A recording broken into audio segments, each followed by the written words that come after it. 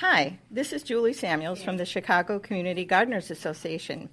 You're listening to 1590 WCGO Chicago Smart Talk. The Mike Novak Show starts in 3, 2, 1.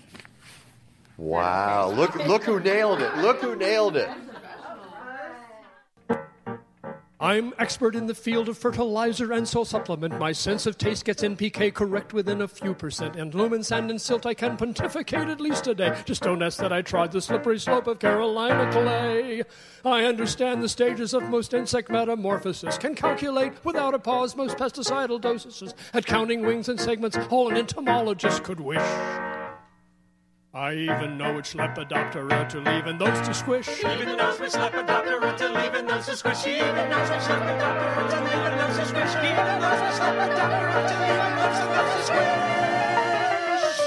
I specialize in weed ID with yearly and perennial. Collaborate on research to expose the rare cardrennial. In short and matters floral with extension as my partner. I am the very model of a modern master gardener. In short and matters floral with extension as his partner. He is a very model of a modern master gardener.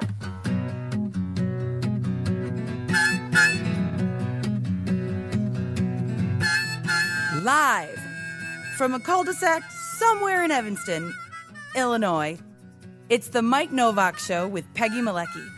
20 years and counting as Chicago's go-to deep green gardening and environment program. Heard every Sunday morning on Chicago's Smart Talk. Good planets are hard to find. Temperate zones and tropic climes. And true currents and thriving seas. Wind blowing through breathing trees. Strong ozone and safe sunshine. Well, good planets are hard to find. Good planets are in the main. Your questions, comments, and participation are always welcome at 847. A new secure line has been opened for communication. 877-711-5611. Now back to American radio broadcast. On Facebook and Instagram at The Mike Novak Show and at Mike Now on Twitter. And here they are. She's lean and he's green. Peggy Malecki and Mike Novak. Well, good planets are in the main. Yes, they are. Oh, yeah. Good morning. Good morning. Or good afternoon. Or good evening. Or hello. Hi. How are you? Greetings, salutations, Hey. good day. How you doing? Okay. I am not the very model of a modern master gardener, although I do my best. Yeah. I fill out the forms once a year and say, and here's my volunteer hours, and here's my education hours, and here's every 5 years they say, hey, if you're going to be around kids, you got to get a background check. I'm like, Uh-oh. Yeah. They fingerprint you guys too? It's and then they call him Bob Mueller, and he comes and he checks you out, and if you pass, you get to work with kids. Although mainly I don't, but it happens on occasion. But they let you do that. But the point is, I am a master gardener. I am Mike Novak. Peggy Malecki is here. She's a master editor and publisher. For natural... But not a master gardener, though I do dig in the dirt a lot. I think there's still Have you some ever dirt considered being a master gardener? Yes, I have. The next time there's a course up north, I missed the last one. It's really, I call it the last great bargain in America next to the Staten Island Ferry, although I don't know what the Staten Island Ferry costs anymore. Last time I was on the Staten Island Ferry, it was a quarter, so it's probably changed. Yeah, but it's like I used to pay 40 cents to take the CTA to school too. So yeah, in 1925, but I am a master gardener, and the point is I try to keep up. And I ran into something the other day. A friend of mine who's been on the show, Dr. Linda Chalker-Scott from Washington State University, runs this page that some of you might be familiar with called the Garden Professor's Blog. And you can go to Facebook, go to the Garden Professor's Blog on Facebook. And they have like 17,000 members of this thing now. Wow. When I first started in, it was 3 or 4, and it's just gone nuts. It's gone through the roof. And folks write in to get really good advice about gardening. And we might talk about some of that today. because there something came up, and she was talking about how various states, and there are master gardeners in all 50 states. The program started in 1971, and I did not know this, but in Washington State. And now all 50 states have them, but she was bemoaning the fact that states, and this is true, are not stepping up and supporting the extension service programs in their states for master gardeners. And I received something, and I'll probably get to it later in the show, about Illinois and where we stand on that. So it's very interesting, and it's a subject for all 50 states. We'll get to that. But we start today very excited to have Ruth Kerzee on the phone, Executive Director of the Midwest Pesticide Action Center. And their job is to work with folks on safer ways of dealing with pests, with lawn care, with they go into schools and they deal with bed bugs. Big bed bug program. Yeah, and speaking of that, I talked to Rick Moskovitz, our buddy, the other day. I got a feeling we're going to be talking to him soon because he's a safe pest control guy.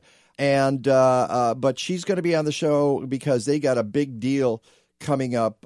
Chicago Goes Green Week, and we'll explain what that means. And basically, the idea is don't use as much in the way of pesticides if you can possibly do that. And part of it is lawn care, which is, as you know, one of the things that I'm really interested in. So she's on the phone. And then the second hour, our wonderful Chicago River, it's actually getting better.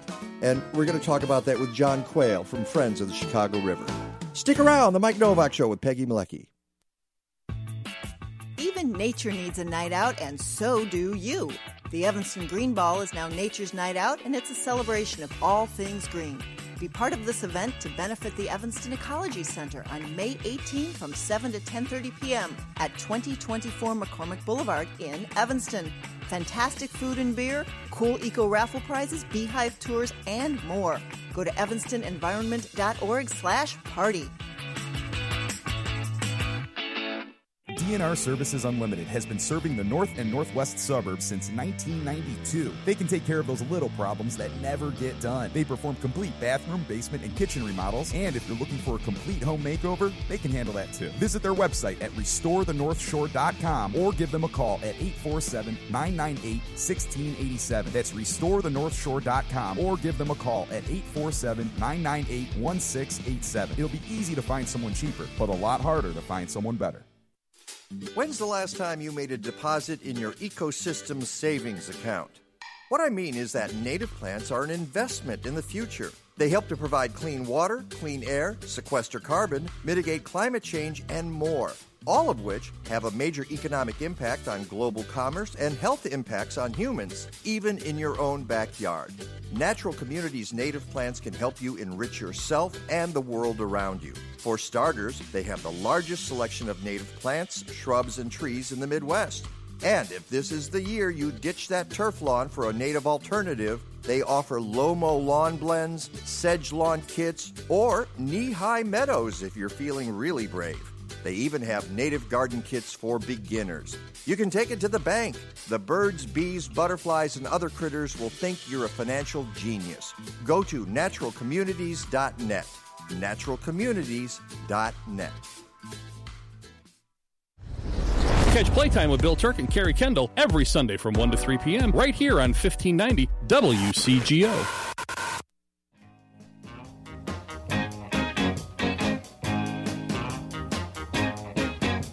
She comes on like a rose, but everybody knows she'll get you in touch. You can look, but you better not touch. Poison ivy, poison ivy. Where do you find these things? This is what I grew up to. Are you kidding me? I love that song. Now this is a CD that my brother put together, and on here he says that it's Poison Ivy is by the Coasters. It might be. He was known to get some of the artists wrong on this, so we'll have to look it up. But yeah, or if anybody out there knows who did Poison Ivy. I think it might very well be correct. And by the way, speaking of corrections, we got one from listener John Winters, who I said earlier that the last great bargain in America was the Staten Island Ferry because it was a quarter. He says it's free. So it's even a better bargain now. So thank you, John Winters, on Facebook, listening there. And by the way, you can watch us on Facebook, The Mike Novak Show. On Facebook, we're live. They've got the close-up cameras today. They're playing with the shots. They moved my mic. They moved your mic so that people can actually see you, although they didn't put any light on you. So, you look like the surf. No. You look like the moon. Half of you is in light and half is in perpetual darkness. So there you go. There you go. That's me. Let's get to the heart of the show and go to the phone line and bring in Ruth Kerzee, who's the executive director of the Midwest Pesticide Action Center. Ruth, good morning. Good morning. How are you? Good. You're running all over the place today, aren't you? Yes, we are. We have today kicks off something that we're calling Chicago Grows Green Week, and today is our retailer day. So we're running all over the place. Wait. I thought Friday kicks off Chicago Grows Green Week. That the official event is May 11th to May 19th, but because we are spread so thin because we're doing so much stuff, we decided today to do this retailer day. So we're running around to all of our Midwest Grows Green retailers in the Chicagoland area and setting up shots to let people know what's going on.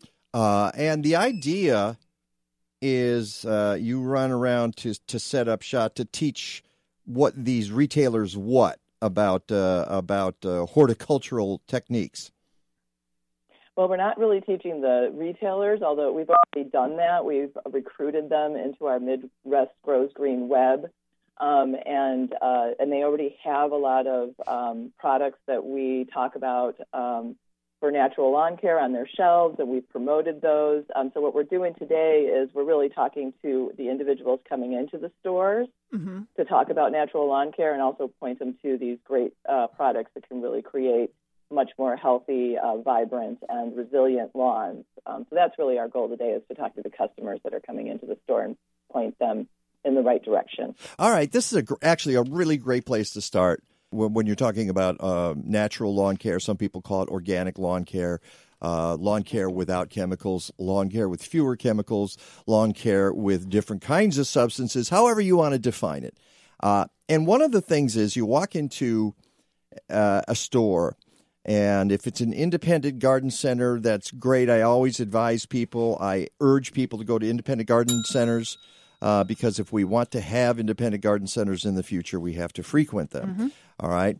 But there are box stores, and there are all these other kinds of stores, and they're going to walk in, Ruth, and basically on one side of the aisle, you're going to have all the heavy-duty arsenal, the pesticides that you can put on your lawn, the ones you see on TV all the time. And on the other side, you're going to have the safer means of dealing with your issues in your backyard, organic and other kinds of products.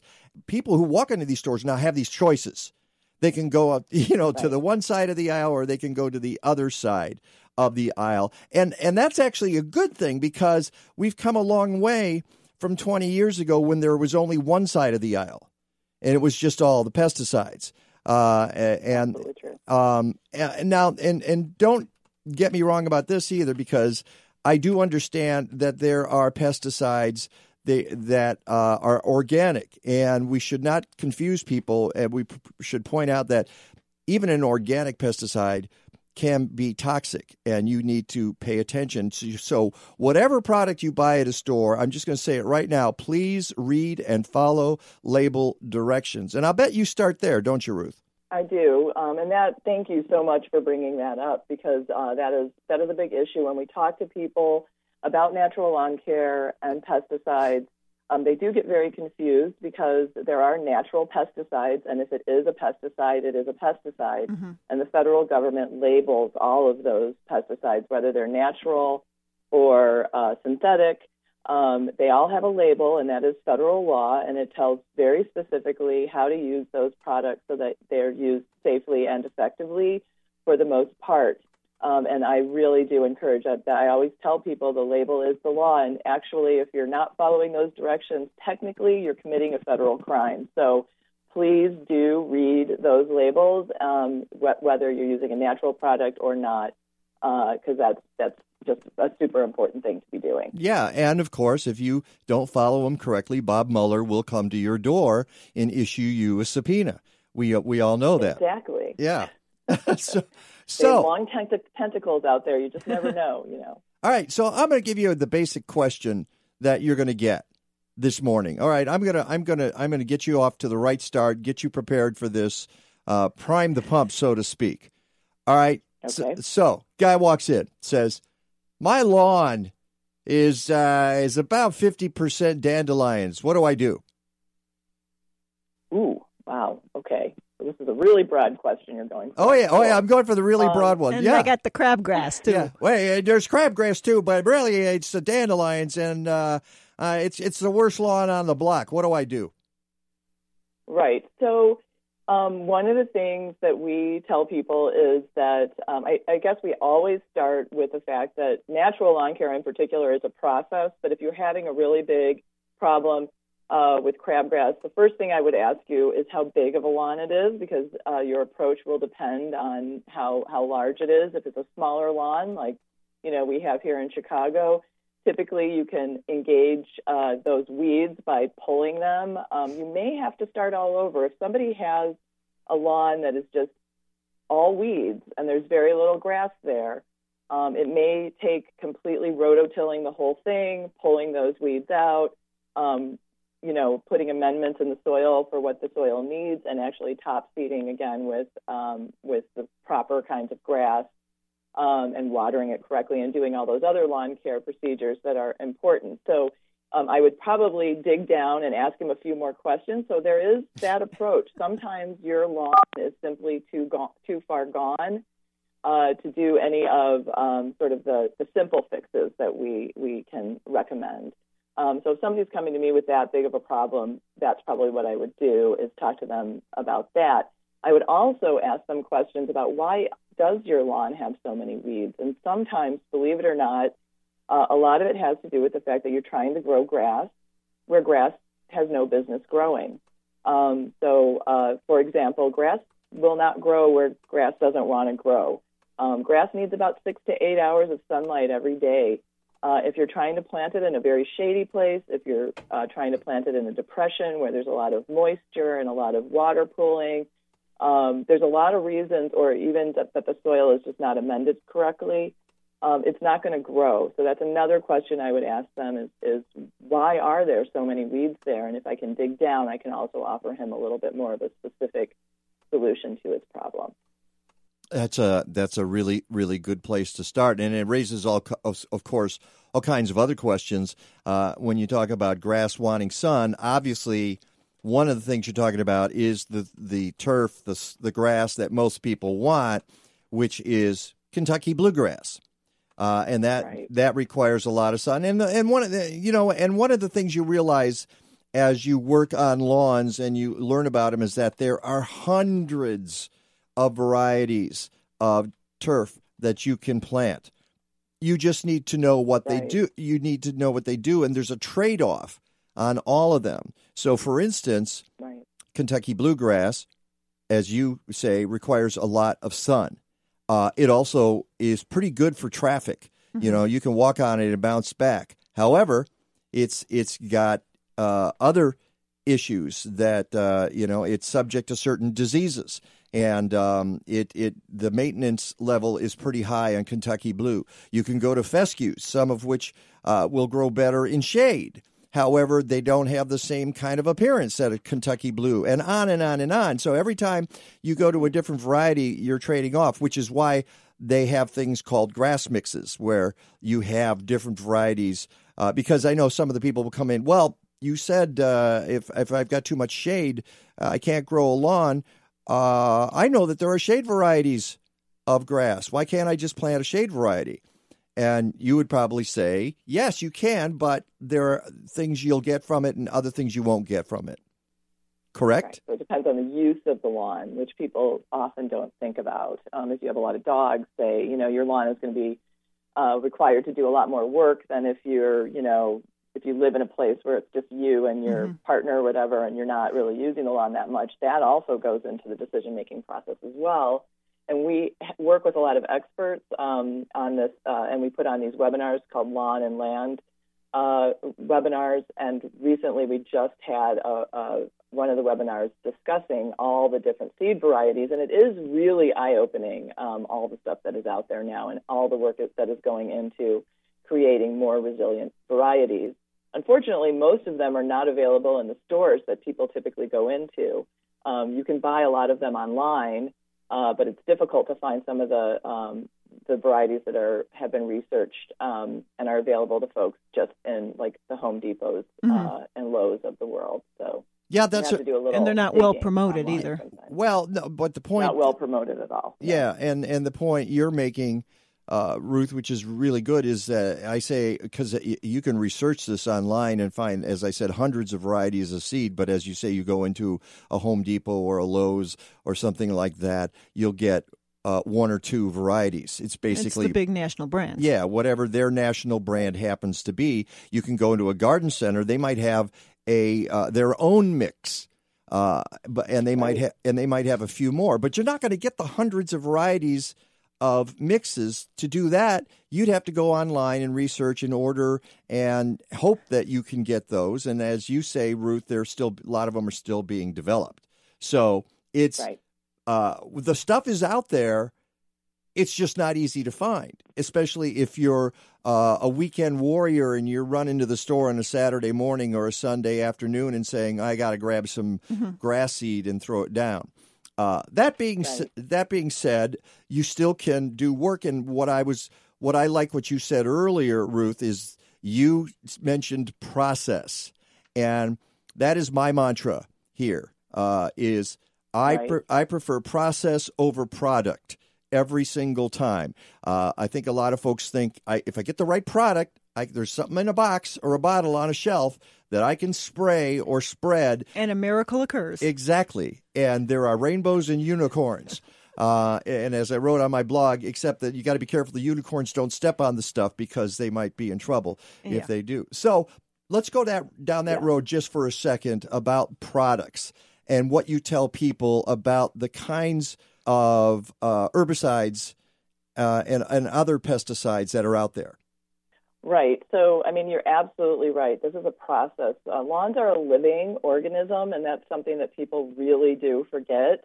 They think of it as being a carpet that is just there to be used, but it truly is a living organism, and like all living organisms, it needs to be treated as such and fed correctly and given water correctly. And we also even talk about exercise. So just like the human body, the lawn or any living organism needs all of those things. So the nutrients are super important. Just to back up a little bit, the process is so important, and you need to start with what it is first that your lawn needs to grow well. And that often starts with a soil test, although that's not an absolute necessity. But if you're having really big problems with your lawn, you may, in a certain area, you may want to assess that to figure out what the amendments need to be. So figuring out that and giving your lawn the proper fertilization is super important. In addition to that, you need to water it about once a week, 1 inch of water. That'll make big, strong roots, so that helps to exercise, actually, the grass. And also mowing correctly is very important. And timing is also super important with lawns, and that's why we put together a lawn care calendar so people really understand when the products and the processes should be happening for your lawn to get the biggest benefit for them. For example, right now, everybody wants to do fertilization. This is actually not the best time of the year to fertilize for lawns, believe it or not. Fall is actually a better time because what you're trying to do is create deep roots. And then when we're talking about pesticide use, there's never a one-to-one product replacement for natural lawn care to conventional lawn care. Conventional lawn care truly does focus primarily on buying products and putting them down. Natural lawn care is, again, about the process. So we're never going to be able to match it one-to-one. It may take a little bit of time to get your lawns off of, these products that you've been applying to it. So there's sometimes a transitional period. But the long and short of it is that if you treat your lawn like a living organism and give it proper nutrition and proper exercise and try to grow it in the right places, you can have success. Okay, I'll tell you what, Ruth. We need to break for 2 minutes, and I know you need to get going, but I promise you will not be with us longer than 5 more minutes. But because I want to give you the opportunity to talk about the Chicago Grows Green Week events, because I know you got a bunch of them coming up. So we'll be back in 2 minutes, and then we'll do. All right, great. The Mike Novak Show with Peggy Malecki. We'll be right back. Have you ever walked into a hair salon and been overwhelmed by the smell of chemicals? Well, that's never going to happen at Organic Roots Eco Salon. They use only the safest, most natural, professional hair products available to make sure you get great color results that last and won't harm the environment or you. Their salon products and services are free from ammonia, formaldehyde, and other toxins typically found in hair color, perms, and keratin smoothing treatments. Organic Roots also offers a complete menu of safe straightening treatments, including the non-toxic Magic Sleek and Cezanne keratin smoothing products that let you shampoo the same day. They even repurpose hair clippings, recycle product containers, and use LED lighting. Now that's green. Walk into 21st century hair care for women and men at Organic Roots Eco Salon, 3417 Dempster in Skokie. Book your appointment at organicrootsecosalon.com or call 847-423-2653. Health and beauty. You no longer have to sacrifice one for the other. It's plant sale time, and here's the wonderful news. Wherever you live in the Chicago area, there's a plant sale near you that includes a large variety of native plants. Now, we can't list them all here, but we want you to know there's a great place to find all the local sales. Go to ChicagoLivingCorridors.org for a comprehensive list. Or just go to MikeNovak.net and click on the plant sale link. Some sales have pre-order requirements. Go native or go home.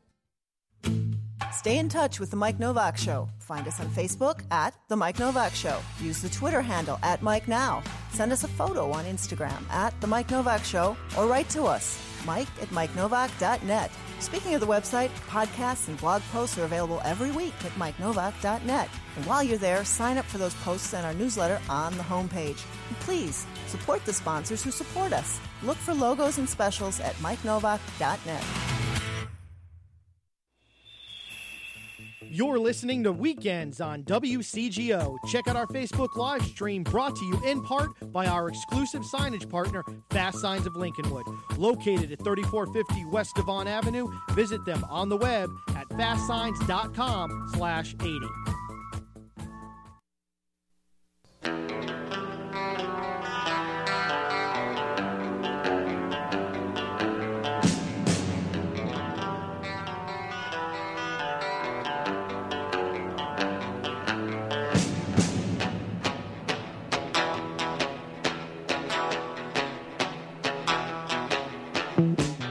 Welcome back to the Mike Novak Show with Peggy Malecki. We're talking to Ruth Kerzee, the Executive Director of the Midwest Pesticide Action Center.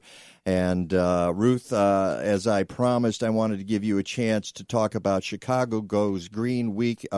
You're doing some stuff today. Explain again what you're doing today, and then talk about what happens beginning this Friday. And I know that's going to you're probably just looking forward to about a week and a half from now, so when you can just collapse in a heap, right? That's exactly right. I'm planning my, tropical vacation now. But it's been very busy, that's for sure. But it's important that you do this, because what I will say is that the people who make products are out there and they're brainwashing people. And they're on TV every day saying, hey, you got to get out and you got to put your fertilizer down now because your lawn's not going to green up without it. And as you just pointed out, no, that's not true. It's not true at all, because lawns actually do green up by themselves in the spring. So you're fighting that tidal wave, and it's just people like you, and there aren't a whole lot of groups like the Midwest Pesticide Action Center out there. So it's you're like a salmon swimming upstream, as I like to say. You've got to take this week and a half and work really, really hard and hope that you make a dent in it. So I applaud your efforts. So tell us what's going on. So today we're at, I think it's about 8 different retailers. And we're going as far as Elgin and Carpentersville out to Ziegler Aces in those areas and Geneva Ace Hardware as well. And then here in Chicago, we have we'll be at Crafty Beaver on Central Avenue, Christy Weber Farm and Garden. They're on West Chicago Avenue, and then out in Cicero at the Seguin Gardens and Gifts. So we're setting up shop there, and also in Wilmette at John Millen Hardware as well. So we're out there setting up tables. We're going to, again, as I mentioned, point people to where they can buy safer products, but just talk to them more generally about the process of natural lawn care. And it is a little disheartening because whenever we show up, we had an event yesterday, actually up in Wisconsin. We do see people walk right past our table with those big bags of weed and feed. And I think that often they don't understand what they are actually purchasing, which is a synthetic fertilizer and a pesticide combined together. They're buying what's on sale. Understand that. They're buying what's on sale. And there's big piles of it. Well, the reason it's called weed and feed is because, as you pointed out, nobody would buy it if it was called poison and synthetic fertility. All right. Now, I think we ought to try labeling it that. Hey, how about the nice bag of poison and synthetic fertility you got there, Go get pal? some stickers printed up. Yeah.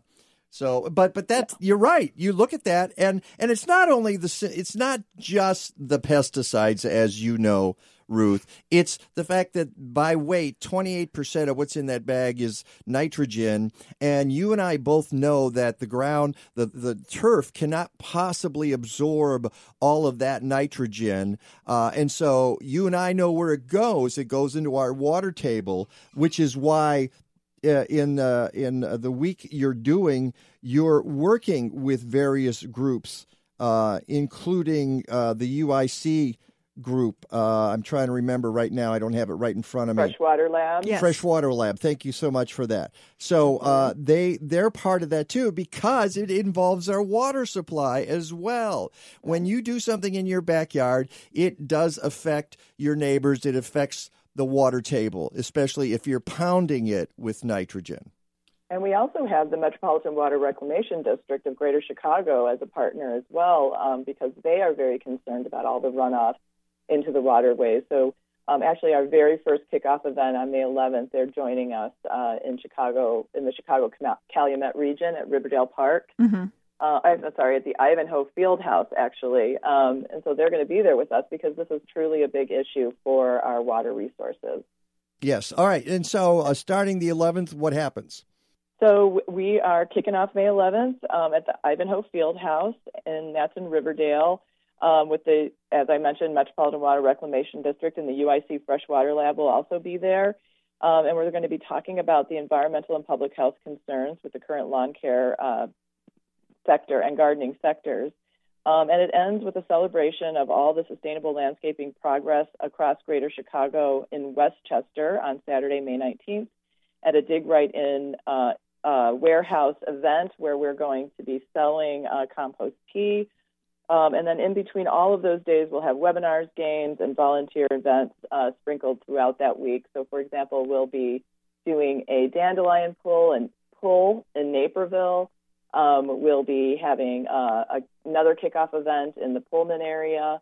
We'll be at the Elmhurst Green Garden Fair, and then we'll be doing a webinar on composting as well. So there's a lot of events going on that week. And if folks, yeah, I was just going to tell them where they can go get that information. Yeah. Obviously, they can do that by going to MidwestPesticideAction.org. And all of it's right there. Do you have a specific page you want them to go to? You go to our events page, and then also we have a bit.ly link, a shorter link, which is bit.ly/CGG week. You can go on Facebook also and put in Chicago Grows Green Week, and you'll find out about our celebration as well. And, of course, you can go on I saw that on your website also. You list a lot of our activities as well. So yes. There's a number of places you can go. Right, and that's the point I was going to make, is that I've got it all on my website, MikeNovak.net. So if you get confused, just go to my website, and it's all there. Right on the blog. And and we're posting also today on Facebook and Twitter, and we might even hit Instagram. Who knows? That might actually. No! And you're working with a lot of the partners, people we know and like who have been on our show, like you said, MWRD. I know that Advocates for Urban Agriculture. Right. And you talked about the event that's going to end up with Jeff Swano, Dig Right In. He's been on the show before. We've had Steve Newman from Logic Lawn Care. I know you work with all of those people, and they're like you. They're also salmon who are swimming upstream and trying to beat back the tide of all the ads that you get. And my advice to folks before I let Ruth go right now is, when you see one of these ads, and you will today, especially on a Sunday, you're going to see these ads, and they're going to warn you that if you don't put the pesticides down on your lawn, and if you don't fertilize your lawn right now in spring, you're a loser. And it's not going to green up, and it's going to go dead. It's not true. And I want you to think of Ruth, and I want you to think of the Midwest Pesticide Action Center and the upcoming Chicago Grows Green Week, and participate. Figure out a way to participate and learn something. Learn something different. You don't have to be in lockstep with all your neighbors. You can be the trendsetter. You can be the difference maker. You can be the educator on your block. Right, be the educator. And Ruth is ready, and her staff are ready to help you learn. And the important thing is education. I'm not saying don't ever use anything. What I'm saying is learn about it. Get some education, do some research, figure out what's in a product before you throw it down on your lawn. Don't just, because it says kills weeds, that's not a good reason to put it on your lawn. It really isn't. So I'm sorry, I kind of got on a soapbox there, Ruth. That's okay. You might be killing a lot of other things other than your weeds, too. That's an important point there. You may be doing more damage than you realize. Yeah, so don't just put it on your lawn. Collateral damage. All right, Ruth, I'm going to let you go. Thank you so much. Again, Ruth Kerzee from the Midwest Pesticide Action Center, and it is Chicago Grows Green Week. And good luck with all your activities, and I hope you survive. Thank you so much. Take care. Thanks, Ruth. Bye-bye. And again, that website is MidwestPesticideAction.org, and all of the stuff is on there. You can go to their events pages. And it's posted in the Facebook Live feed for today's show as well, and tweeted. Yeah. Now, some of the stuff that I wanted to get to is, we talked about pesticides. And something I'm going to bring to your attention. Folks go, well, no, you're talking about herbicides, or you're talking about fungicides or something. Well, the U.S. EPA, the old one before the good one, before it was taken over hostily by certain the forces. Protection Agency. Yeah, right, when it really was trying to protect us, listed 9 types of pesticides. So when I say pesticide, I mean all of it. And the 9 types are algicides, which kill and slow the growth of algae. Antimicrobials, as you know about when you wash your hands obsessively with this stuff. Disinfectants, control germs and microbes, such as bacteria and viruses. Fungicides, control fungal problems like molds, mildew, and rust. Herbicides, kill or inhibit the growth of unwanted plants, sometimes known as weeds. Insecticides, control insects. Insect growth regulators, disrupt the growth and reproduction of insects. Rodenticides, you know about this. A lot of you, if you put out mouse poison, they kill rodents like mice, rats, and gophers. And wood preservatives make wood resistant to insects, fungus, and other pests, which is why if you're building a raised bed, you have to be careful about the kind of wood you use, because it's possible it's been treated, and some of that could leach into your garden. So that's part of the deal with pesticides. When we say pesticides, and again, let me emphasize something I said earlier. Just because a pesticide is organic doesn't mean it's safe. All right. Now, and there are labels on these products that tell you how to use them, and you really should pay attention to them. And they have different kinds of warnings on there. And the idea is that you read up on it, you follow the label directions if you're going to use something like that. Oh my goodness, here we go. We're breaking again. It's just like every time I get on a roll here. But I just want folks to read this. I'm the kind of crazy guy that goes into the store and I'm snapping pictures of the label on my phone so I can go and research it.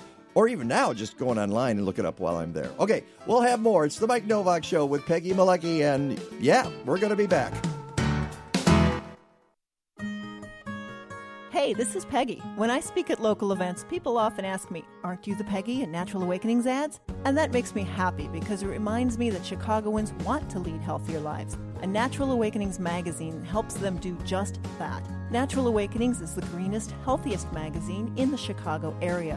Each month, we bring you the latest information about health and wellness, complementary medicine, fitness and exercise, raising healthy kids, and even keeping your pets healthy. You'll find articles about healthy homes, too, including gardening, energy efficiency, and green living. And if you love good food, you'll always find tasty recipes and healthy cooking hints. Check out our monthly calendar. It's full of events to keep you connected. Natural Awakenings is available in more than 1,100 locations throughout the city, as well as suburban Cook, Lake, and McHenry counties. And it's free. Or visit us at nachicago.com. Natural Awakenings. Feel good, live simply, laugh more.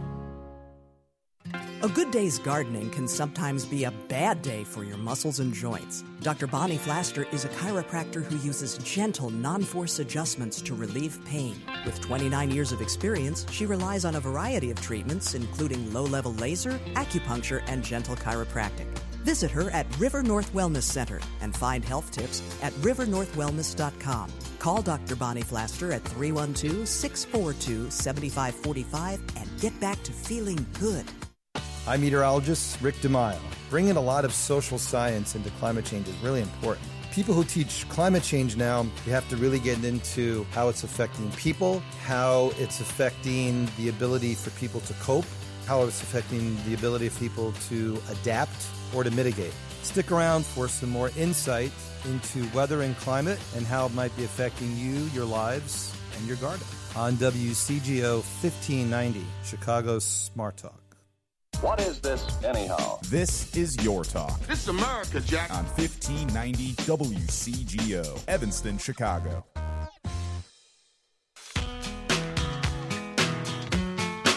You got to hit the right button, too.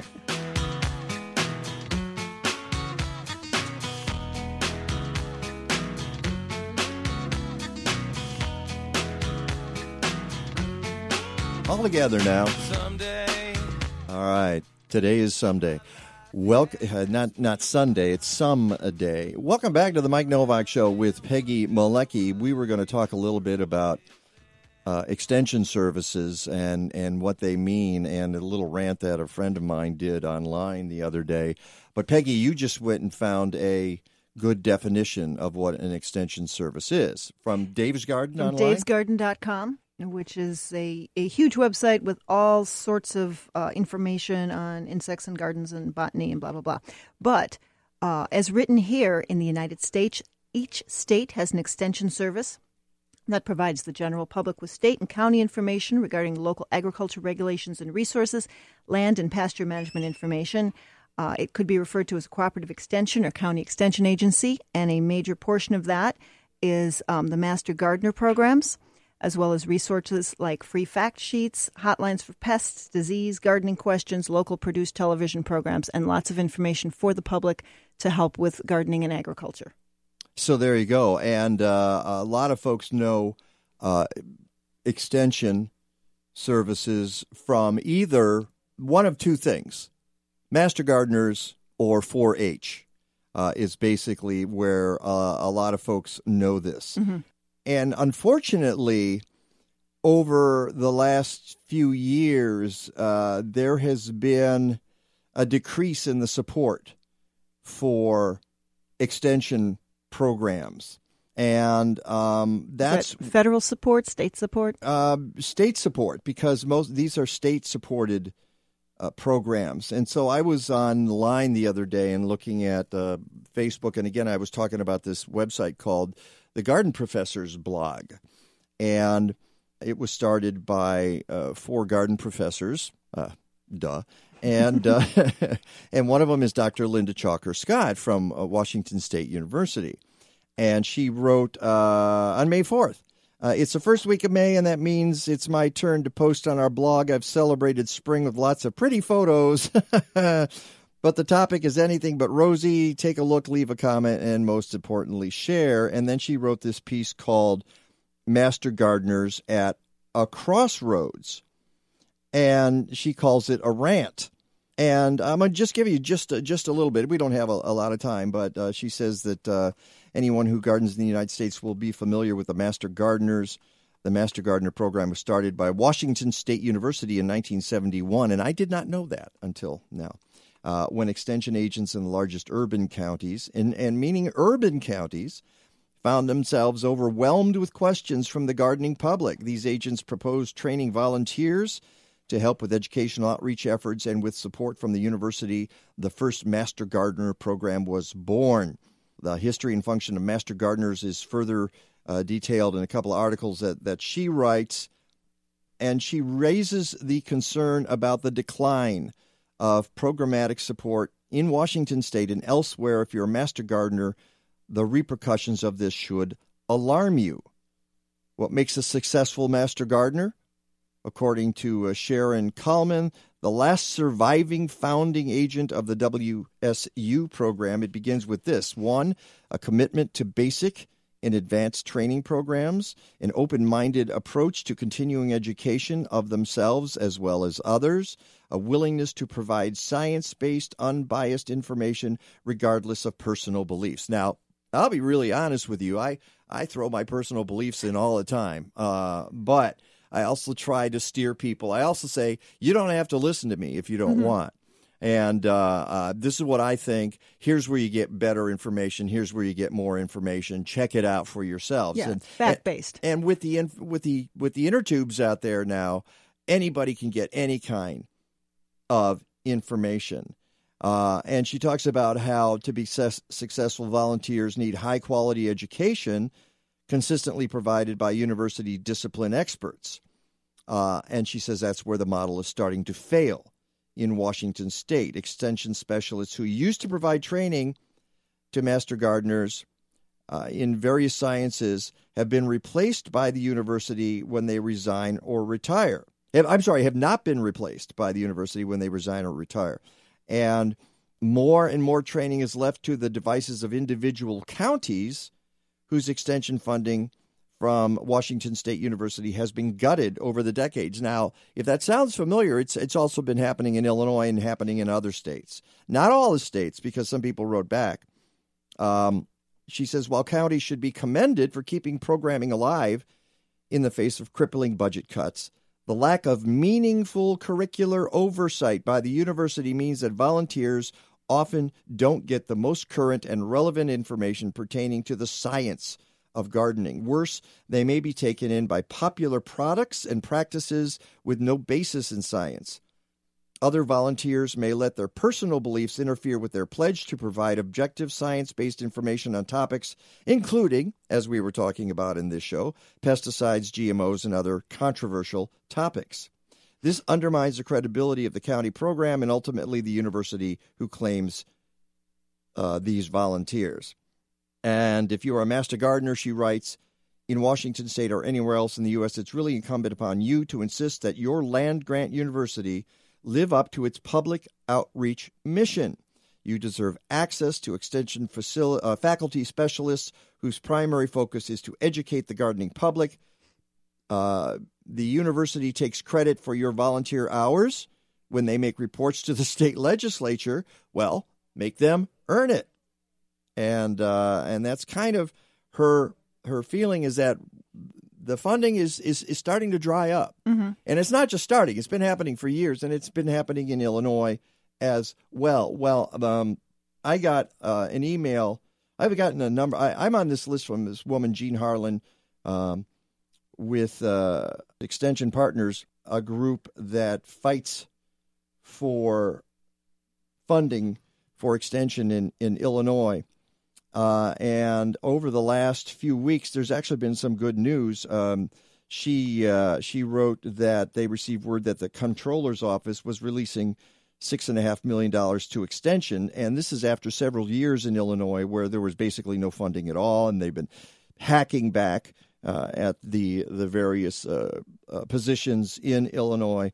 And she thanks people like Dean Kim Kidwell and interim extension director Shelley Nichols Richardson, and extension partners president Jerry Hicks, legislative chair Jeannie Harlan, board member John Houston, John Vogan of U of I, and various people who have they work behind the scenes. They get no credit for this because they're just trying to figure out the way to get funding. So these programs like Master Gardeners, like 4-H, and there's a lot of other things that Extension does that are not 4-H and Master Gardeners, health related and other outreach to communities. So these are very valuable programs, and the fact that, well, the problem is the public doesn't understand what the programs are, and if the public doesn't understand it, why would the legislators understand it? Or be interested. Because they're not hearing anything from the people they represent. So in Illinois, thanks to these people, some of these people who have been fighting behind the scenes, it looks like there will be some money going to Illinois Extension after several years of basically nothing and just gutting the programs. How long this will last and what the extent of it, but I guess that kind of remains to be seen. But at least there seems to be some hope. And as for Dr. Linda Chalker Scott, it's good that she's sending out the warning and saying, yeah, these programs might start to collapse in various states unless we can get funding. But, who's got money? Nobody's got money. And that's always a deal. Oh, well. All right, second hour of the Mike Novak Show with Peggy Malecki. We will be talking about the Chicago River. It's a success story. Yay! We'll be right back. Captain's log, stardate 42326.1. The Enterprise is under attack by an apparently hostile life form. Mr. Wolf, status report. They appear to be perambulating vegetables. We are being stalked by stalks of asparagus. That is incorrect, Mr. Wolf. Mr. Data, be more specific. Asparagus officinalis, or killer asparagus, was the subject of a very popular 21st century tome by the brilliant author Mike Novak. Mike Novak. I'm familiar with his work. Of course. Attack of the Killer Asparagus is required reading at Starfleet Academy. Tell me more, Mr. Data. He has been variously compared to Mark Twain, Dave Barry, and Gwynok of Ninglador. Captain, shields are failing. Thank you, Mr. Wolf. Mr. Data, options. Captain, it seems to be available online at aroundtheblockpress.com. What do they have to say? It appears that Mike Novak is a slapstick every gardener, taking all our self-delusions, mishaps, and confusions and playing them for big laughs. That's not very helpful, Mr. Data. No, it is, however, highly accurate. Welcome to the second hour of the Mike Novak Show with Peggy Malecki. Call us with your questions and comments at 847- Activate. A new secure line has been opened for communication. 877-711-5611. Now please make enjoy for second hour capitalist radio. Here they are again, Peggy Malecki and Mike Novak. All I need is good food to eat and make me healthy, wealthy, wide awake. Lettuce, tomatoes, root and bacon. What about those sweet potatoes? All I need is good food to eat. All I need is good food to eat. I decided all I need is good tools to make me music. We'll make it look as though we're listening to two different music streams. There's Peggy dancing and me. I'm just like, I don't care. Whatever. Okay. Have some coffee. Good. Okay. Yeah, where's my coffee? All right, welcome back. Oh, that just went away. Welcome back to the Mike Novak Show. Good to hear from you. Okay, good. Wait, excuse me. Just need that hour to wake up. I know. She's actually trying to get all revved up, and I'm trying to fall asleep here, trying to do what I can.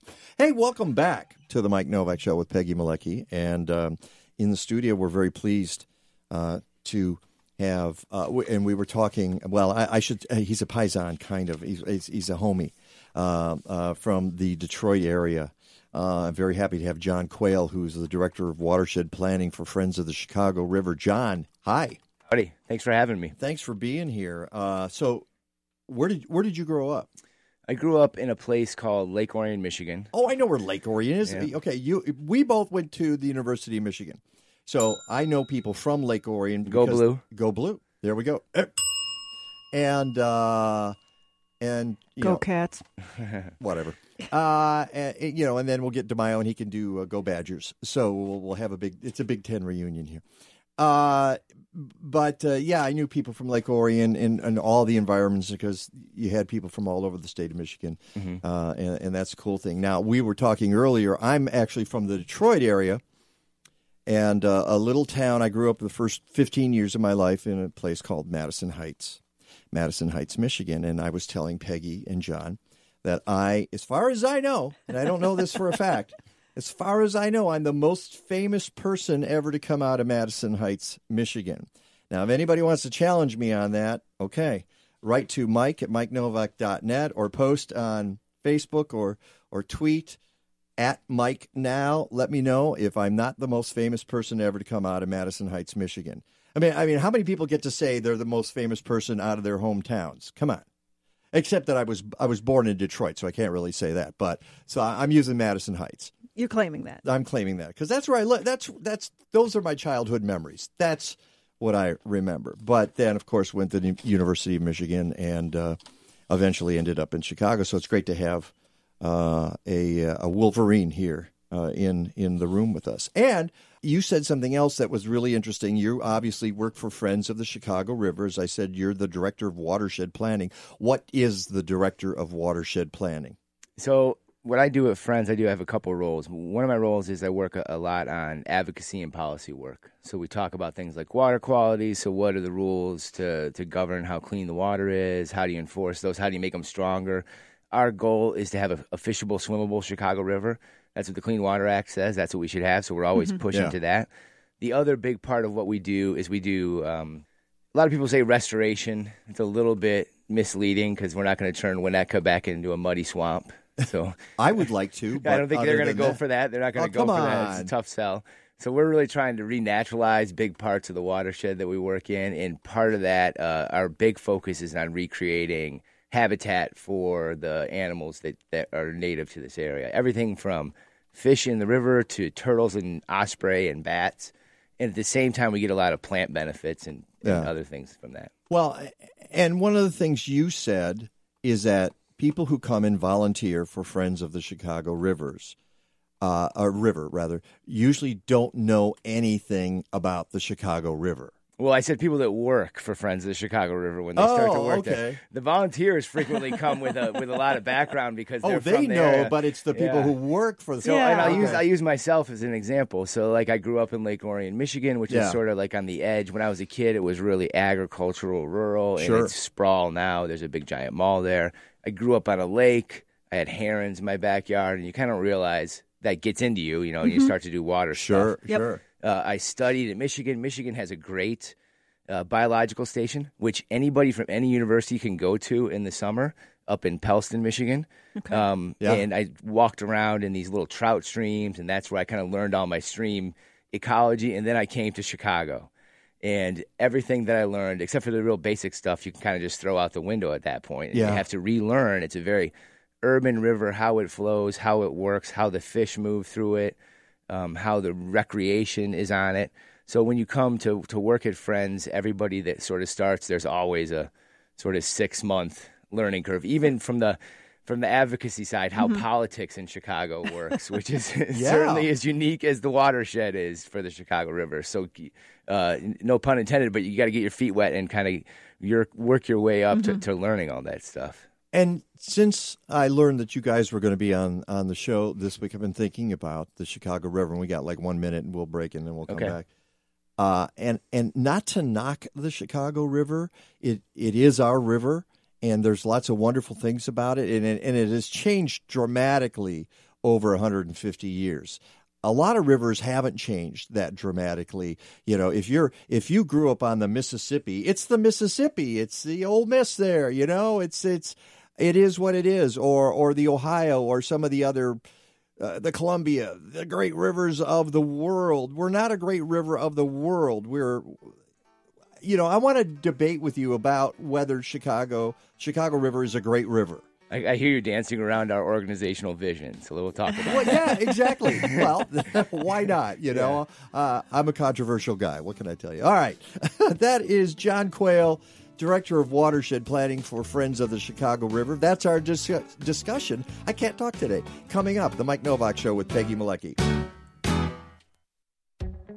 Have you ever walked into a hair salon and been overwhelmed by the smell of chemicals? Well, that's never going to happen at Organic Roots Eco Salon. They use only the safest, most natural professional hair products available to make sure you get great color results that last and won't harm the environment or you. Their salon products and services are free from ammonia, formaldehyde, and other toxins typically found in hair color perms and keratin smoothing treatments. Organic Roots also offers a complete menu of safe straightening treatments, including the non-toxic Magic Sleek and Cezanne keratin smoothing products that let you shampoo the same day. They even repurpose hair clippings, recycle product containers, and use LED lighting. Now that's green. Walk into 21st century hair care for women and men at Organic Roots Eco Salon, 3417 Dempster in Skokie. Book your appointment at organicrootsecosalon.com or call 847-423-2653. Health and beauty, you no longer have to sacrifice one for the other. Even nature needs a night out. The Evanston Green Ball is now Nature's Night Out, and it's a celebration of all things green. Be part of this event to benefit the Evanston Ecology Center on May 18th from 7 to 10:30 p.m. at 2024 McCormick Boulevard in Evanston. Fantastic food and beer, a DJ, cool eco raffle prizes, beehive tours, and more. Go to evanstonenvironment.org/party. Once upon a time, like maybe 2 years ago, it was really hard to buy native plants locally, but not anymore. It's plant sale time, and here's the wonderful news. Wherever you live in the Chicago area, there's a plant sale near you that includes a large variety of native plants. Now, we can't list them all here, but we want you to know there's a great place to find the local sales. Go to ChicagoLivingCorridors.org for a comprehensive list, or just go to MikeNovak.net and click on the plant sale link. Go native or go home. You're listening to Weekends on WCGO. Check out our Facebook live stream, brought to you in part by our exclusive signage partner, Fast Signs of Lincolnwood. Located at 3450 West Devon Avenue, visit them on the web at fastsigns.com/80. Afternoons have never been smarter. 1590 WCGO. Smart Talk for the North Shore.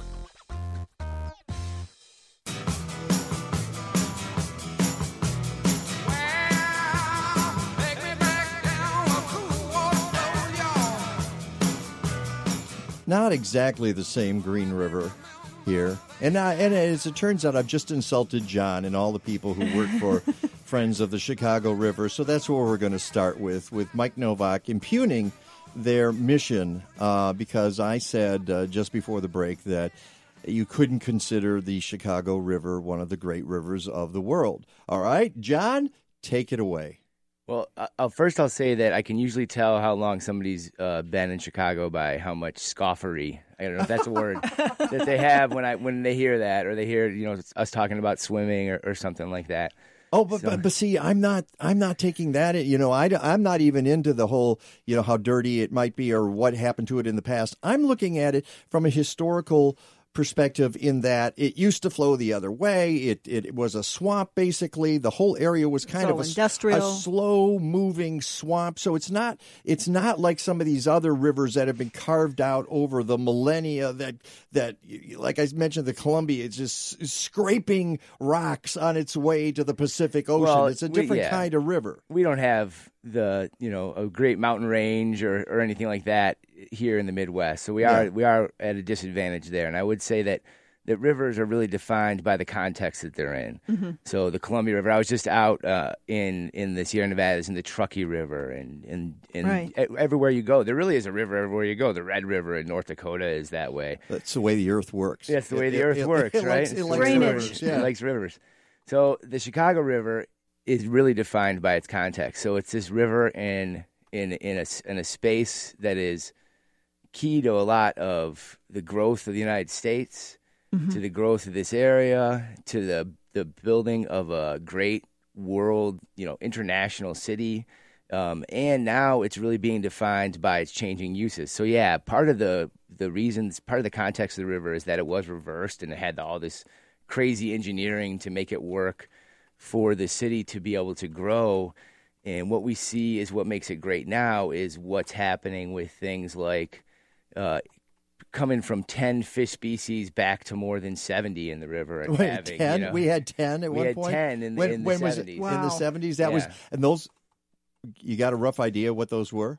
I'm not going to venture a guess, but I'm going to guess they're very hardy, invasive species that not a lot of real nice. I would imagine species in catfish, carp. Well, there's some good catfish, so we'll take channel catfish. So we'll take some Illinois native channel catfish, but a lot of carp and things like that. A few bluegills, maybe a couple here and there. But how many do we have now? Over 70. That's a right there. That's a victory. And actually, on my blog, what I wrote was the Chicago River. You shouldn't get me wrong, because when I talk about it, I say, let me put it this way: if I say it's not a great river, maybe I should say it's not a grand river.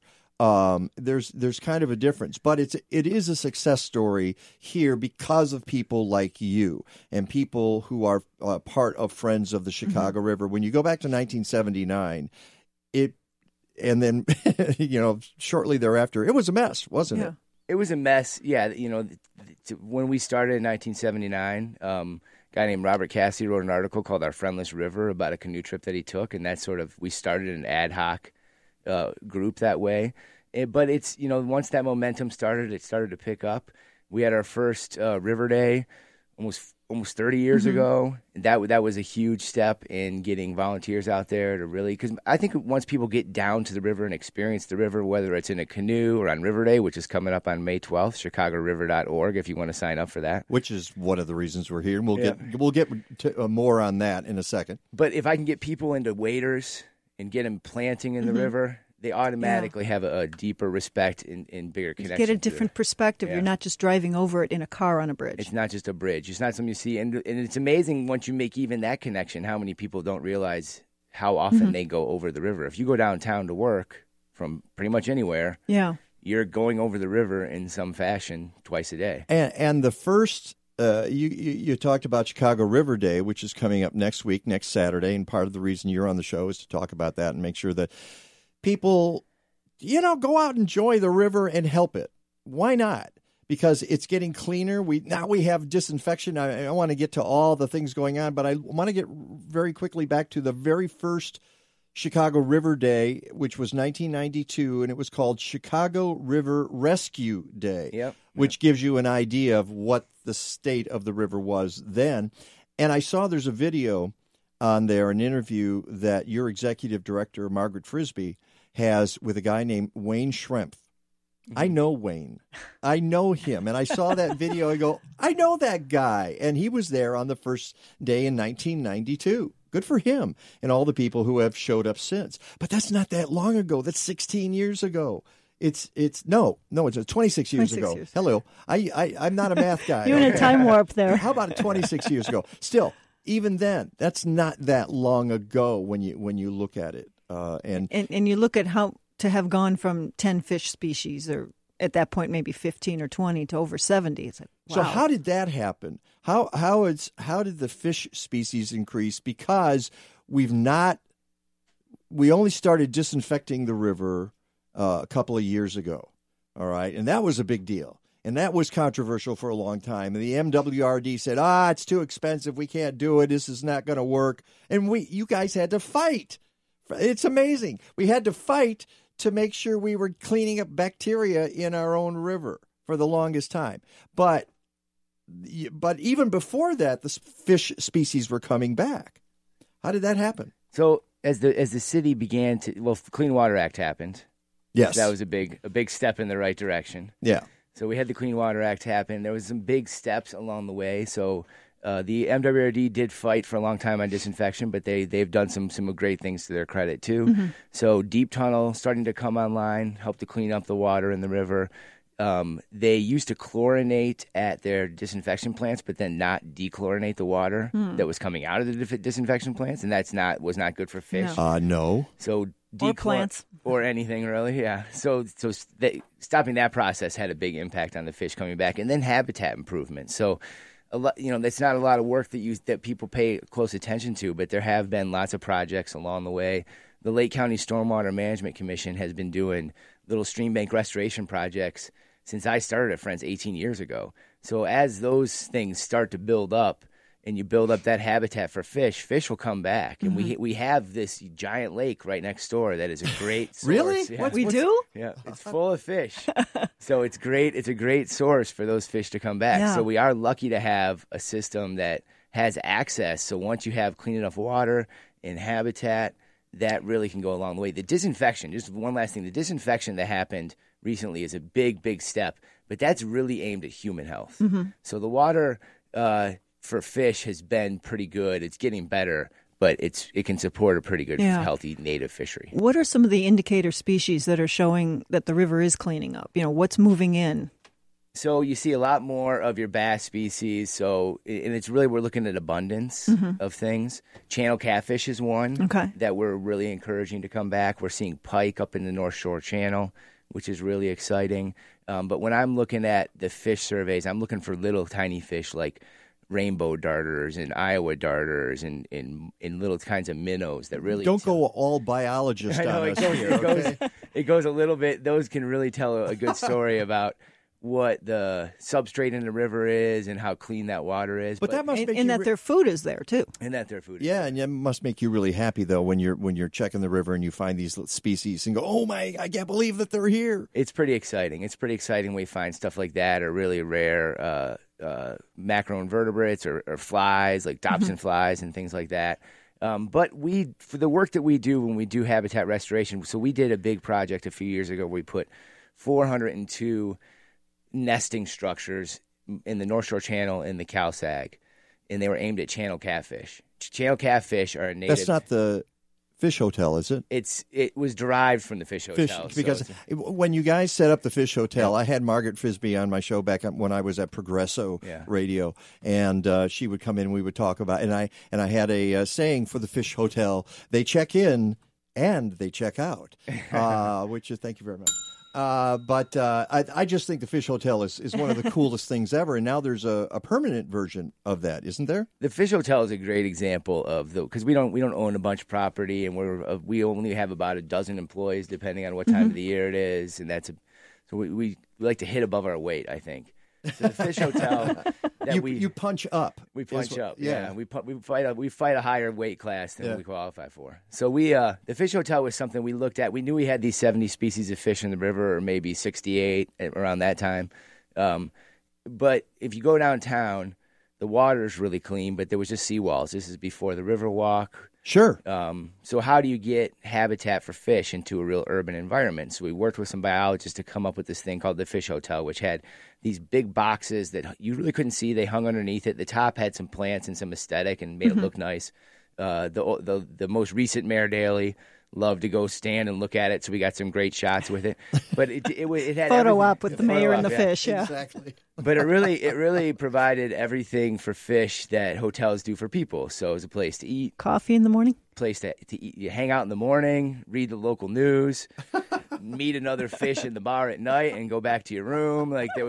So we were trying to provide all that disco ball down there, disco ball, everything for the fish that wasn't there in a really heavily urbanized environment, and it proved to be a pretty good success. And then it caught on in places like Cleveland built in on the Ohio River. Cool. They built in some habitat up on the Milwaukee River. In Milwaukee, they have a really cool river walk that has some fish hotel type things hanging off from looking at what we did. And then when they did the river walk, the fish hotel had to go away. The fish hotel the hardest thing about engineering the fish hotel was satisfying the Coast Guard that it wasn't going to break free and get in the way of barges. So anchoring it to the actual wall of the Riverwalk was the hardest part. So when the because it is a commercial river. It is a commercial river. So when the Riverwalk but I'm sorry. Okay, let's back up now. Okay, because it is. Poor industry. They just never get to use the river at all. What's wrong with this statement here, folks? It's part of the problem that we've had over 150 years is that industry is all that has gotten to use the river, and the average person and the fish and the critters have not. When you pave the river and you have concrete up and down it, there's not a lot of room for habitat. So when the Coast Guard comes in and starts making demands, I just scratch my head and say, you know what? Why don't we all try to live together here? But that's what you guys did. We spent a lot of time on that too. So we do. So I'll come back to that point. Let me finish my fish hotel story first. Go ahead. Yeah. So when they built the Riverwalk, the fish hotel had to go away because that was extending out into the channel. But what the city did was in the sections of the Riverwalk called the jetty in the areas where the floating gardens are now, actually has fish hotel things like structures hanging off the bottom of those gardens. And on the poles that are on the Riverwalk that those gardens float up and down on are these things called hula skirts that are like a fibrous thing. So we worked with the designer on those things. Yeah. So they've built the fish hotel into the Riverwalk. And then at Wolf Point, where there's some new buildings going up, that's the first planned development in the city that they're requiring habitat out into the channel as part of that development. Good for them. Kind of see that stuff. So your river traffic question is a big, that's a big, huge issue right now. So we sit on something called the Chicago Harbor Safety Committee that is the tour boats, the electric boat company, the tiki boat, the water taxi, the barge operators. We do canoe trips. Everybody is sitting there trying to talk I did one of those canoe trips back in 2011 with Line and Kugel. Line and Kugel did the friendly float. Okay, great. Yeah, and I made from Addison down to the riverfront. Yeah. It's eye-opening. We need to do that again. It's incredible. Absolutely eye-opening. And just what you never see, especially if you're just above all the time, but then taking the river out that way and just seeing everything that happens along the way is really stunning. So everybody wants to get down there because it is stunning. So whether you're in a kayak or a canoe or you just bought a boat and you want to put it in somewhere, so managing that traffic is something that is key. Now, I will say industry was not respective of the river for many, many decades. The barge companies now are very cognizant of the traffic on the river and when they come through with barges, how they communicate with people. The biggest issue, sort of to the Coast Guard's concern, is you can go buy a boat that's 35 feet long that has 1,200 horsepower, and you don't need a license, and it doesn't have any brakes.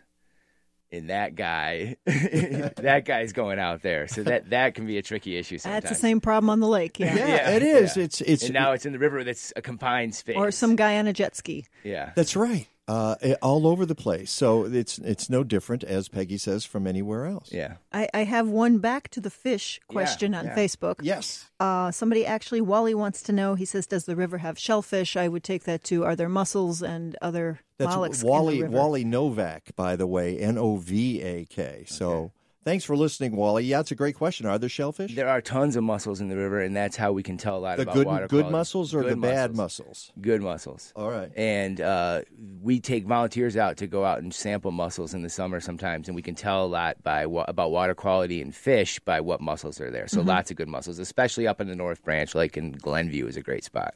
We've got just a minute here. I want to invite folks, if you got a story of the river, give us a call real quick, 877-711-5611. Love to hear your Chicago River story with John Quail from Friends of the Chicago River. I also want to get to the North Branch development. Peggy went to the big meeting the other week. We had Alderman Scott Wagasback and Michelle Smith on the show.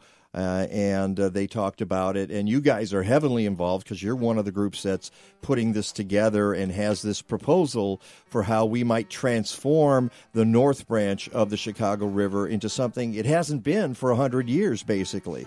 So we'll be back with John Quail. It's the Mike Novak Show with Peggy Malecki again. Give us a call if you've got a river memory, 877-711-5611. We will be right back.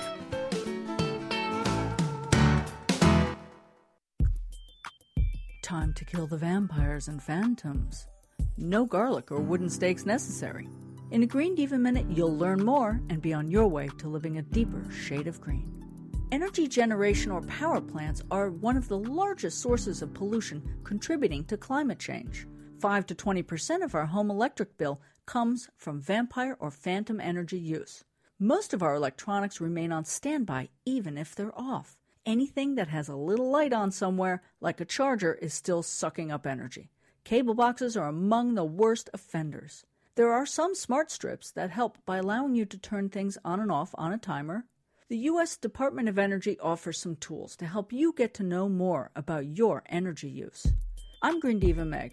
Find more useful Green Diva podcasts, videos, and of course, lots of low-stress ways to live a deeper shade of green at thegreendivas.com. Whether it's March, July, September, or December, if you're a gardener, any time of year is perfect for a subscription to Chicagoland Gardening Magazine. It's the garden magazine for our region and one of the best gardening magazines in the country. Every issue features spectacular photos, articles by noted horticultural authorities, nursery owners, state extension agents, master gardeners, and more. There are columns like Ask the Garden Pros, regional reports, what to do in the garden, and even my column on the inside back page of every issue. I make up stuff and they pay me for it. Go figure. Chicagoland Gardening Magazine, a publication of state-by-state gardening magazines, on newsstands everywhere. But go to chicagolandgardening.com and get a subscription. If you're in other parts of the Midwest or the South, try one of the 21 magazines in those regions by going to statebystategardening.com or call 888-265-3600. 888-265-3600. This is Your Talk. One of the few true originals of our time. On 1590 WCGO, Evanston, Chicago.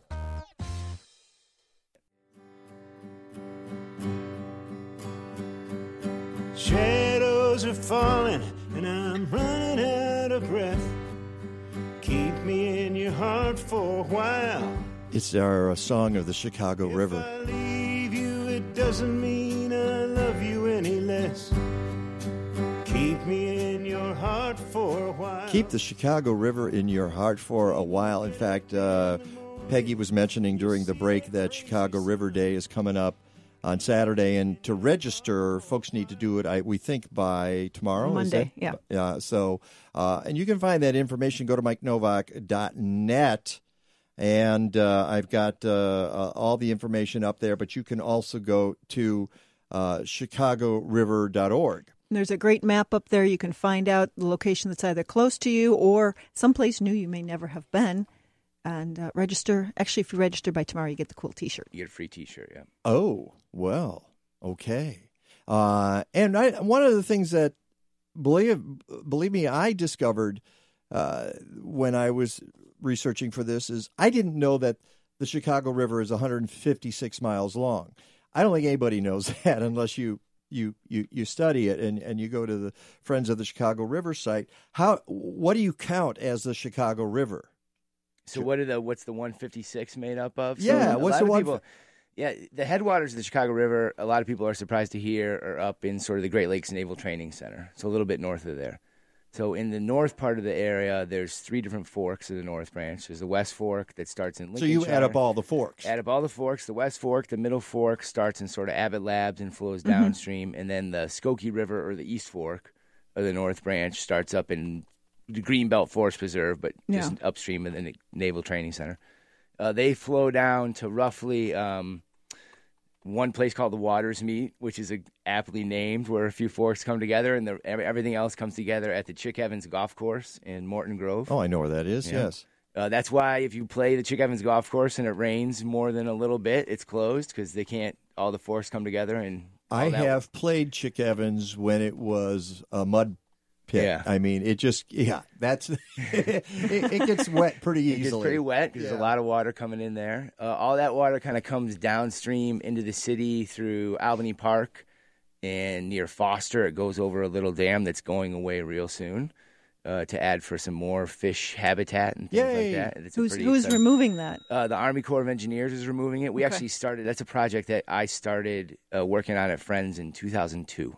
Wow. So it's a long time coming. Nothing's easy. Well, see, you couldn't leave Friends. I couldn't leave it. Yeah, I'm not planning on going anywhere, but it's been a long time coming. So that they all flow down, and that's where the North Shore Channel comes in from the Baha'i Temple. So we're starting to add up some miles there. So where that comes into the North Branch, those all flow through the city.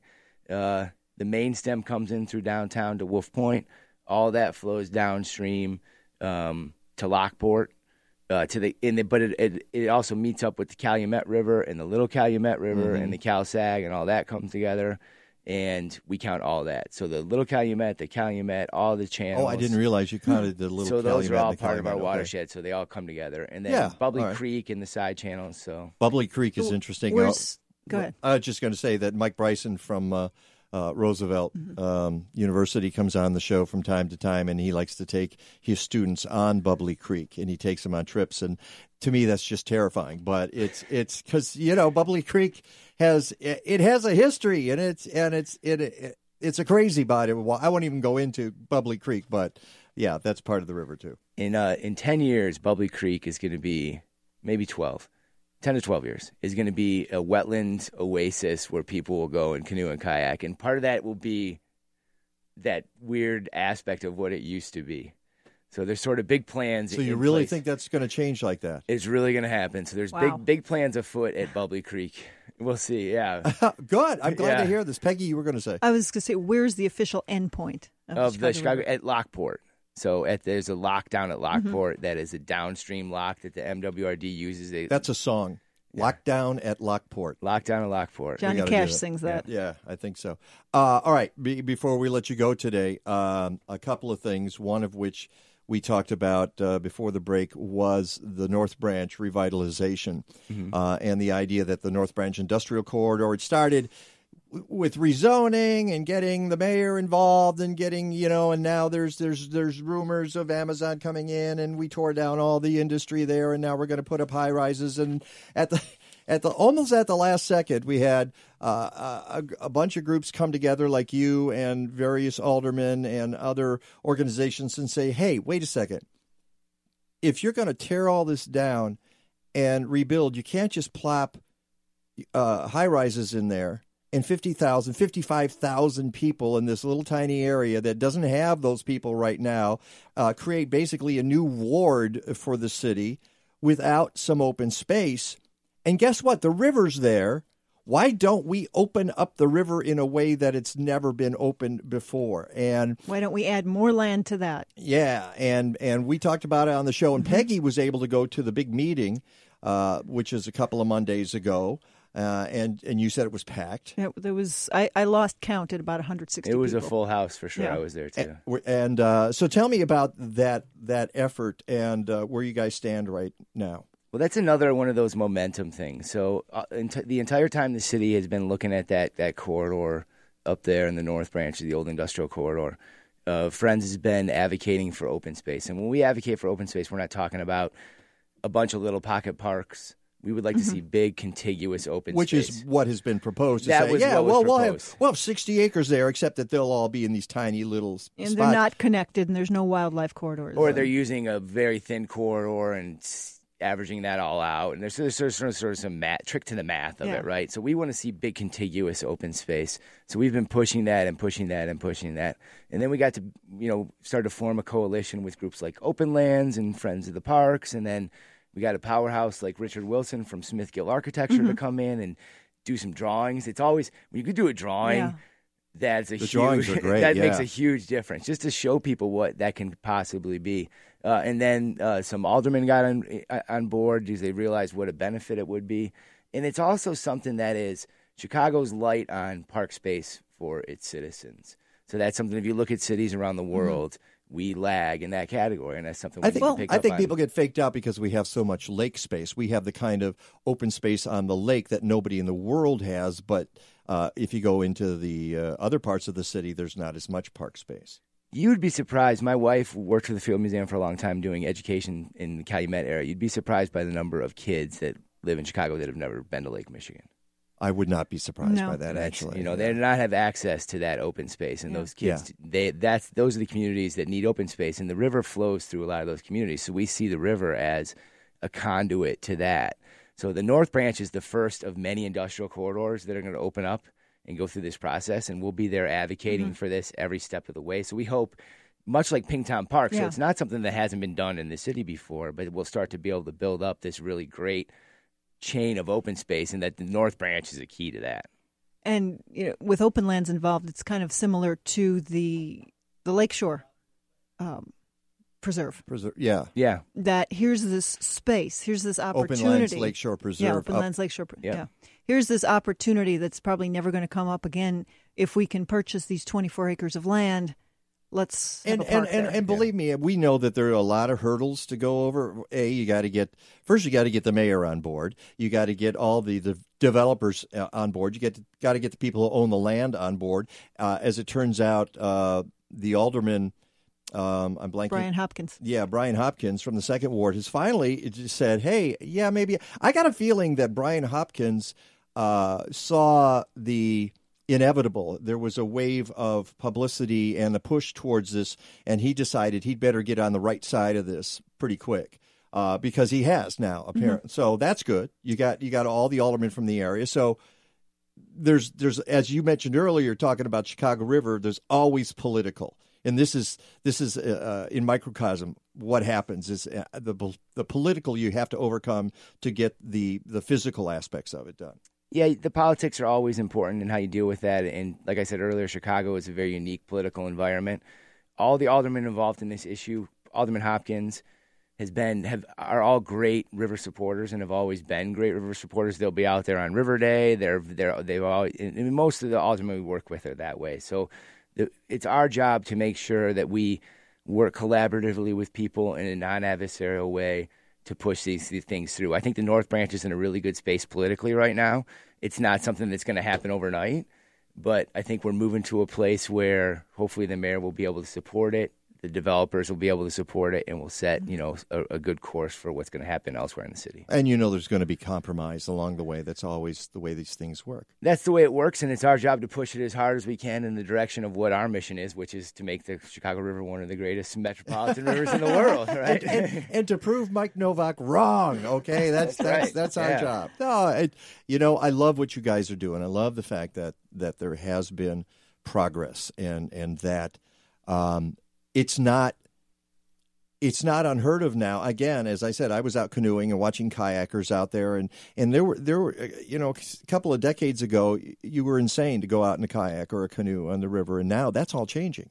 It is different. Have you had any information on the disinfection and how that's working? Are you able to take samples on that? So we're starting to look at the data from that. We don't do our own data collection just because owning a lab and that kind of thing would be really prohibitively expensive. So we're working with University of Illinois Chicago to do some data collection right now that's going to look at how the water conditions have reacted after disinfection. It's really important in Chicago that you look at water during rain events and during dry events because it makes a huge difference. Yeah.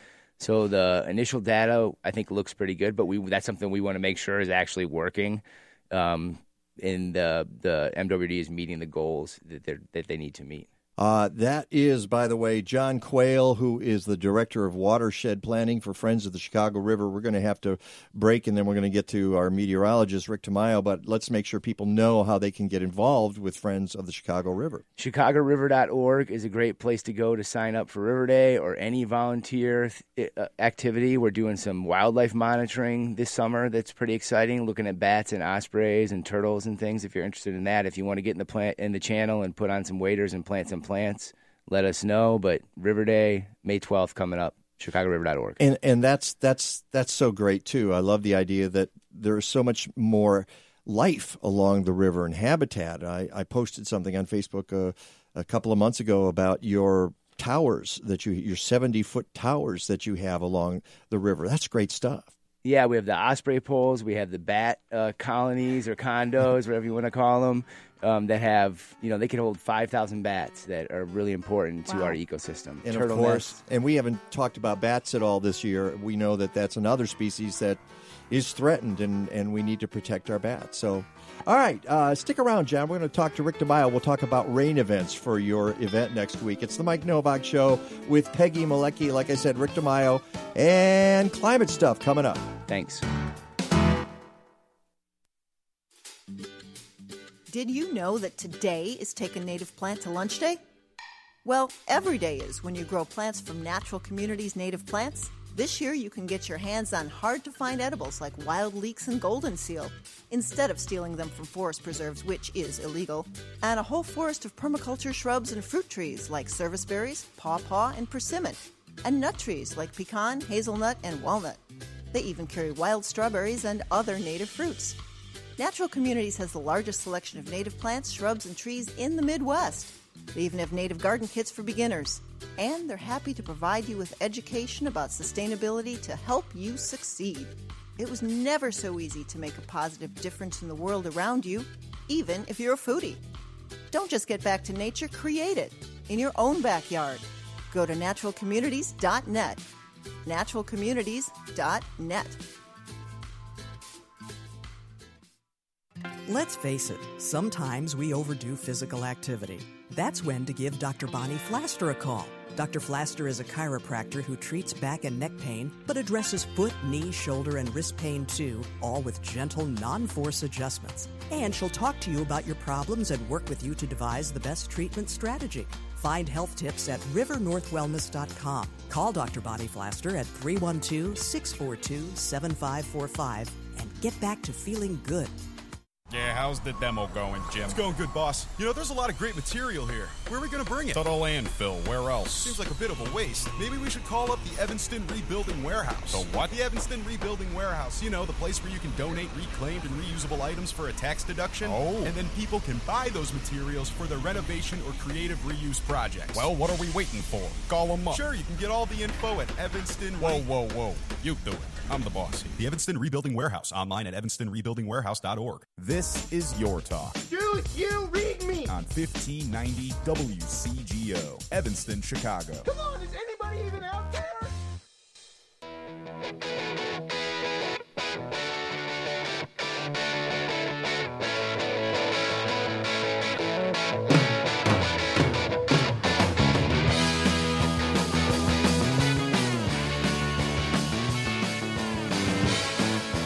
Welcome back to the Mike Novak Show with Peggy Malecki. We still got John Quail hanging out in the studio from Friends of the Chicago River. We were talking about how you guys are dedicating your cleanup day to the monarch butterfly this year, right? Yeah, that's our theme animal this year is the monarch butterfly. Our River Day coordinator, Annette Anderson, and Joanne Dill do a great job picking those animals. That's a native to our watershed, and we do a lot of work on habitat restoration. So that is, if you sign up by Monday, you get a T-shirt, a pretty cool T-shirt with a monarch on it. All right. And I know a guy who wants a T-shirt with a monarch on it, and that is Rick DeMaio. He's standing by. I know he's going to sign up. But, Rick is the kind of guy who gets out on the river. You got, I don't know, do you still kayak anymore, Rick? Oh yeah. I have 2 hard kayaks and 2 inflatables, so I'm up to 4 now. Wow! I think last we heard you had the inflatable. What was that, Peg? I think last time you were talking about kayaking, you had the inflatable in the trunk of your car.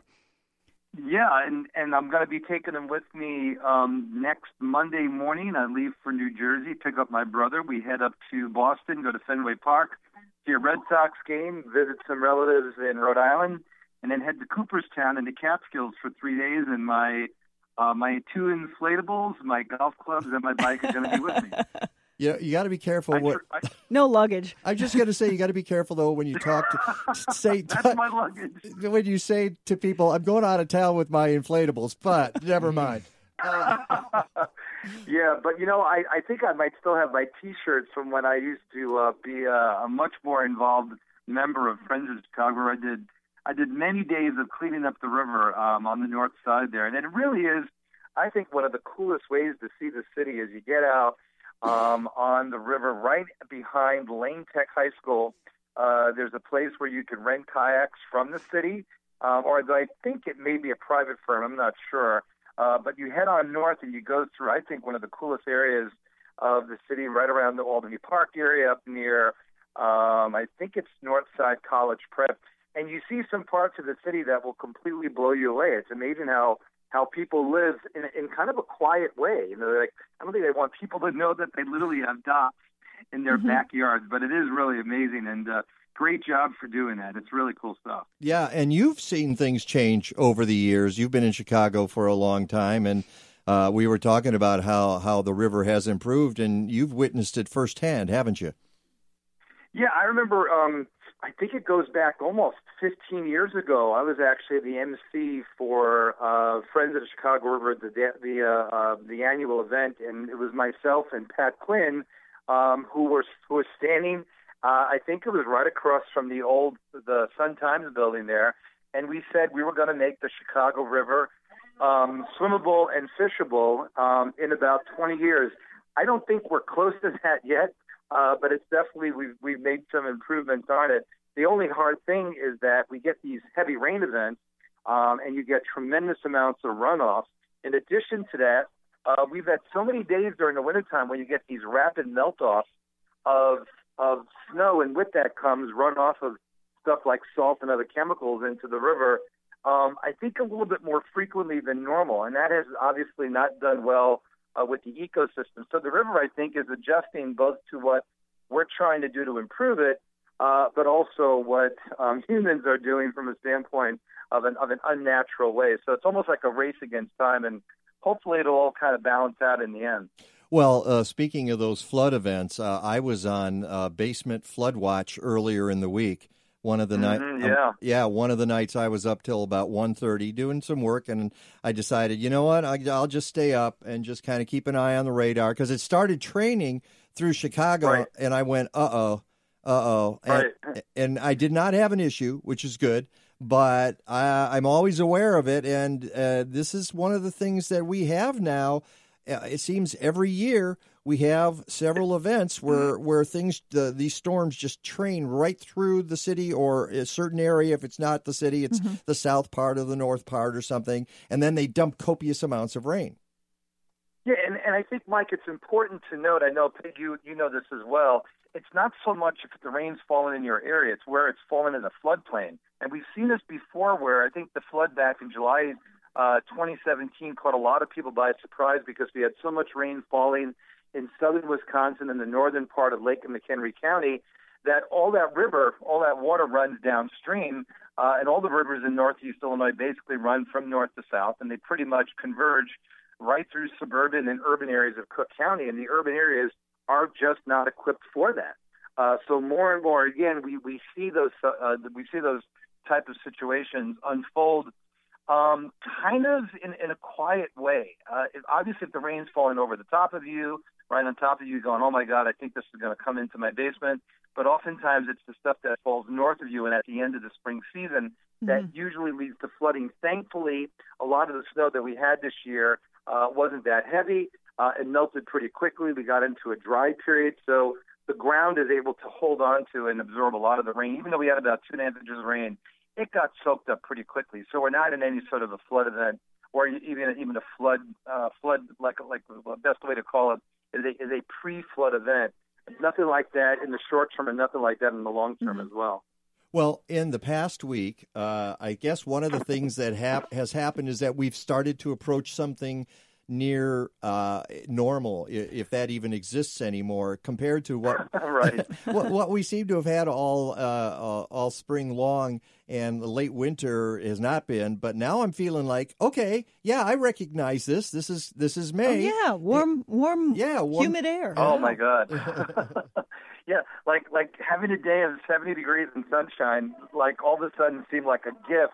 And not only was it a gift, but over the week we had 2 days in the mid-80s. We had a bit of a cool down. We made it into the low 80s yesterday. The lake breeze pushed through, and it was pretty amazing because I was down in Andersonville about 5:30 in the afternoon at about 78 degrees.